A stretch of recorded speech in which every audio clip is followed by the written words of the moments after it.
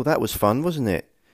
The idea that I had for the previous episode, chronologically to the one you're listening to now on the timeline.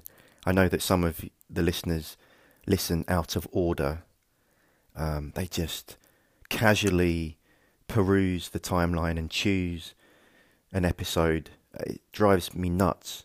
There's a system here, and the narrative won't work unless you listen to it chronologically. Or maybe it will, I don't know. Maybe it adds to the whole sort of Dadaism of it all, right? Anyway, lots of pipeheads faxed in. Is it fax or faxed? We don't know until the results come back. Anyway, a lot of listeners, dear pipeheads, you faxed in by your dozens, didn't you? Because you were all scrambling, trying to figure out what the movie was that we had in the last episode, because we didn't use the name. We put lots of X's like it's Wheel of Fortune or something. Anyway, I'm just going to go through a few of these facts, and actually my assistant Paul, rather than print out each fax again, what he does is he gets the fax, comes into the office, he takes the fax, he puts it into the photocopier, he makes a copy of the fax, and then that gets printed out. So it's quite a rigorous process in order to get me these messages from the listeners. But he had a bright idea. What if he wrote those down into an electronic mail and made that come up on my computer? So that's what I'm looking at now, is an electronic mail from Paul to me, and he's handwritten. He's taken a photo of a piece of paper and he's put that into the machine, and I'm now reading that from the screen. So all of that is to say, I'm very grateful for all the messages that you've sent in, all the guesses, and they are guesses, aren't they? Because clearly no one listening really understands how movies work, because they're largely wrong guesses, aren't they? Just no spoilers, but pretty much everybody got them wrong. Anyway, Chester John Target III from Wyoming. Was it What Women Want? Chester, no, it wasn't. But that's a good guess, because What Women Want was primarily set in Malaysia, wasn't it? So same neck of the woods, easy to confuse. Patricia Jenkins, one of our regular patrons. Was it the 1991 Steven Spielberg fantasy adventure movie Hook? Patricia, it wasn't Hook. Lewis Geography, he writes, I haven't finished the podcast yet, but it's obviously the year of living dangerously, if that's what you mean. He also goes on to say, soup could be tense if it was a non-Newtonian liquid. Okay, well, Mr. Geography, that could be a contradiction, but we'll have to go along with it.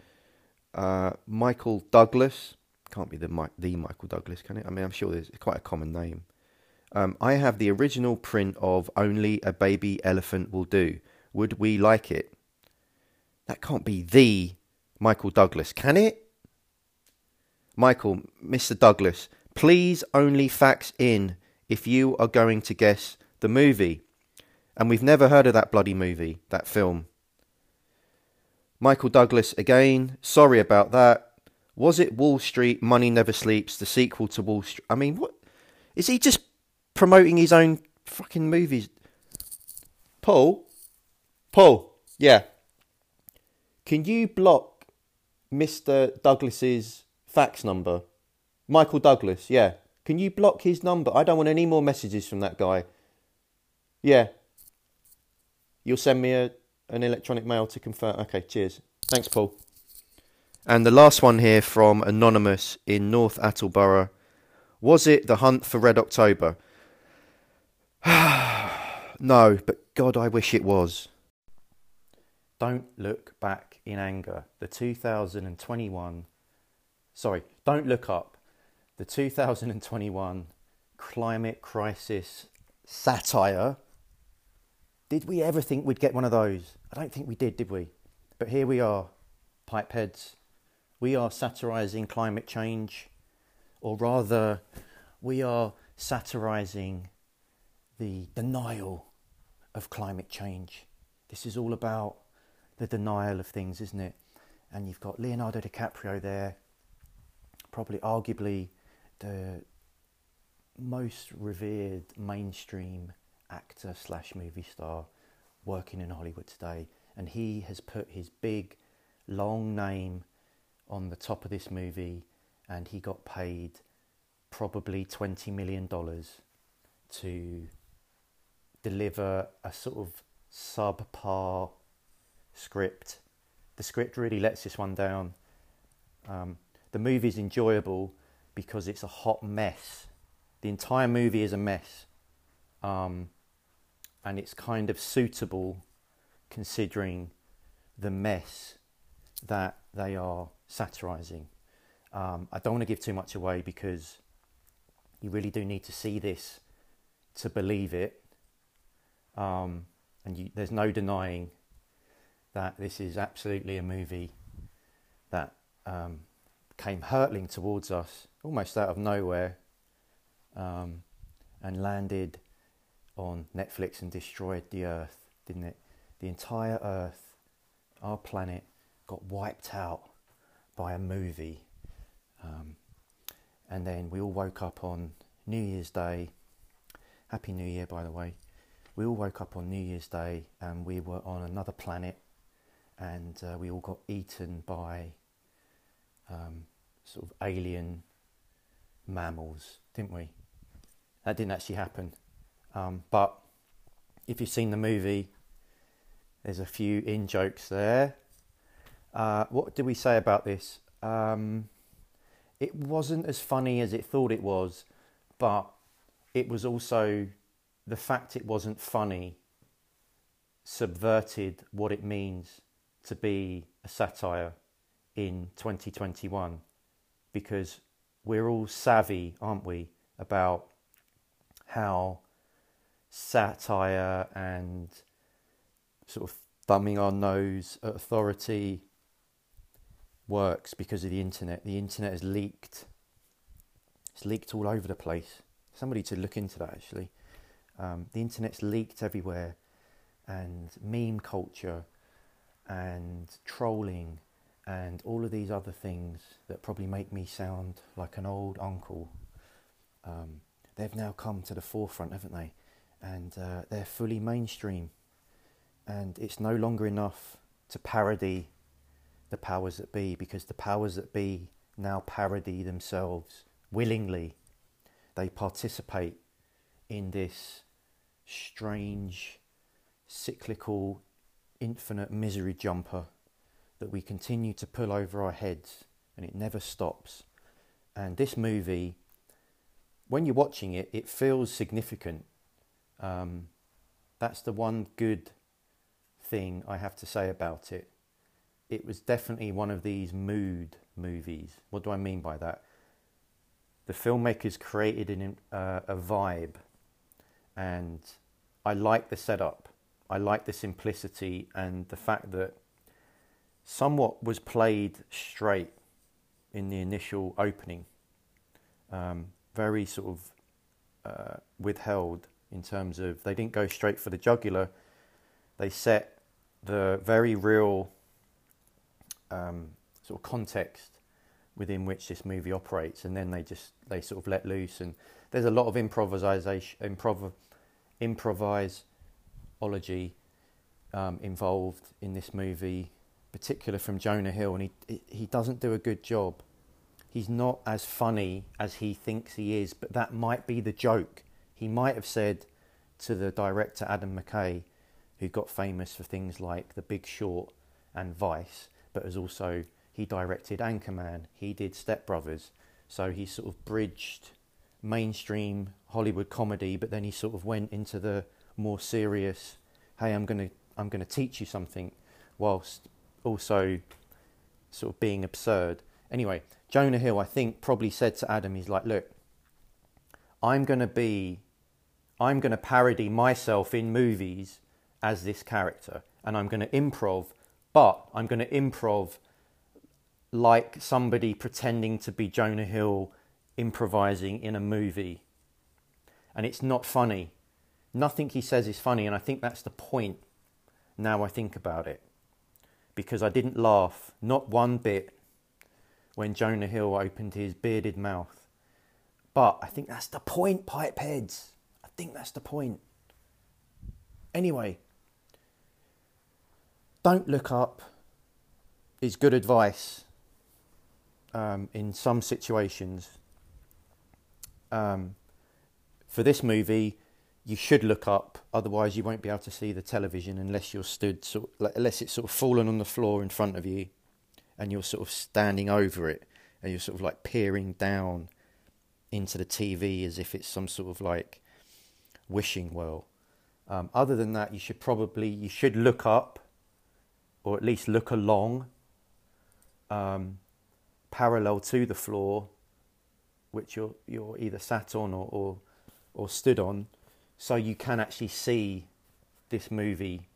Otherwise, you'll just hear it, and it might not make as much sense because you do need to look at it. So, don't look up. Good advice when there's a comet coming, if you are a climate denier.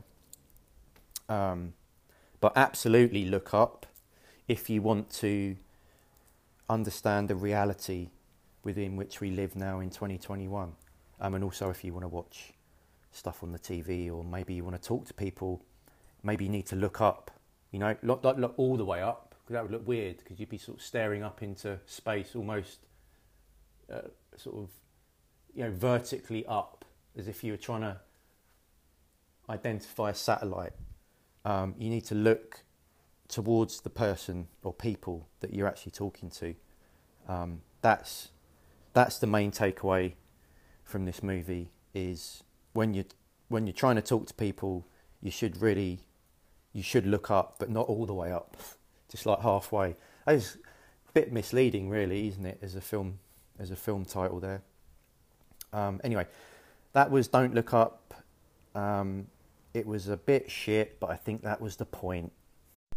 This is a bonus segment. Paul, my assistant, just handed me one of these printouts that he likes to do, and he was mouthing to me,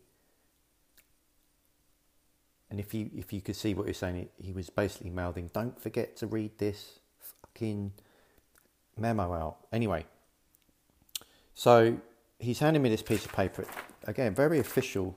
He does a good job with these.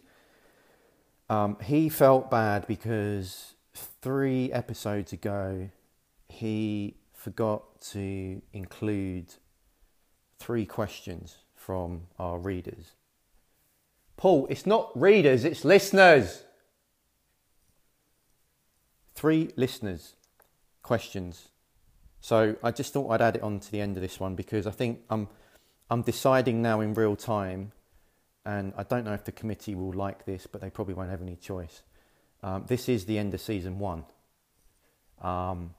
I was hoping to have finished season 1 just before the end of 2021, but we had news of this documentary got sent round, and there's a comet heading towards Earth, and we weren't sure. It was a bit touch and go, because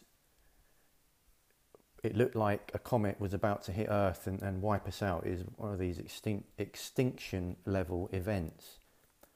But thank goodness, it was just a Netflix movie. It wasn't a documentary. It wasn't a news report. So anyway, Paul, in a rush, made a printout of an email from a few weeks ago to try and sneak in a couple of these listeners' questions. So he has that off of his conscience, and I get to create a little bit more content for the final episode of season 1 of Movie Pipe. Okay, this is me rustling There's nothing on this paper because I'm reading it from my phone, but it makes it sound like, oh, this is so cool because Gigi's in character and he has props, but you'd never know. I might have it written on a piece of paper. I might have a printout. I might have an assistant called Paul who's always conveniently just off mic. You don't know. That's the mystery we're creating here. Anyway, here's the reader's questions. First of all, this is anonymous. What does GG stand for? Now, I'm assuming the question means what do the initials stand for, not when, not how, not why, what I stand for politically or whatever that might be. So what does GG stand for, the initials? Glengarry. I was named after the famous Kevin Spacey movie written by David Mamet. I was actually born before it, but for whatever reason, my parents had a premonition of that movie and they called me Glengarry. And my brother's called Ross. Anyway, second question, another anonymous one. What colour are the seats in your screening room? I'm not sure if I'm really allowed to tell you, but it is the last episode, so why the hell not? They are bright baby blue, velour. Probably one of the best decisions I ever made when it came to upholstery. And this, another question by the same anonymous listener. What's your favourite on-screen teeth scenes? On-screen teeth scenes. No wonder this one didn't make the cut last time. Fucking hell, Paul. Okay, look, I'll play along. So, what's your favourite on-screen teeth scenes? Let's say, I could give you a quick top five. Top five. Intolerable Cruelty. Clooney with his gnashers in the rearview mirror. Marathon Man, obviously, with the old Dusty Hoffman. Getting his bloody teeth pulled by some British actor. Dumb and Dumber.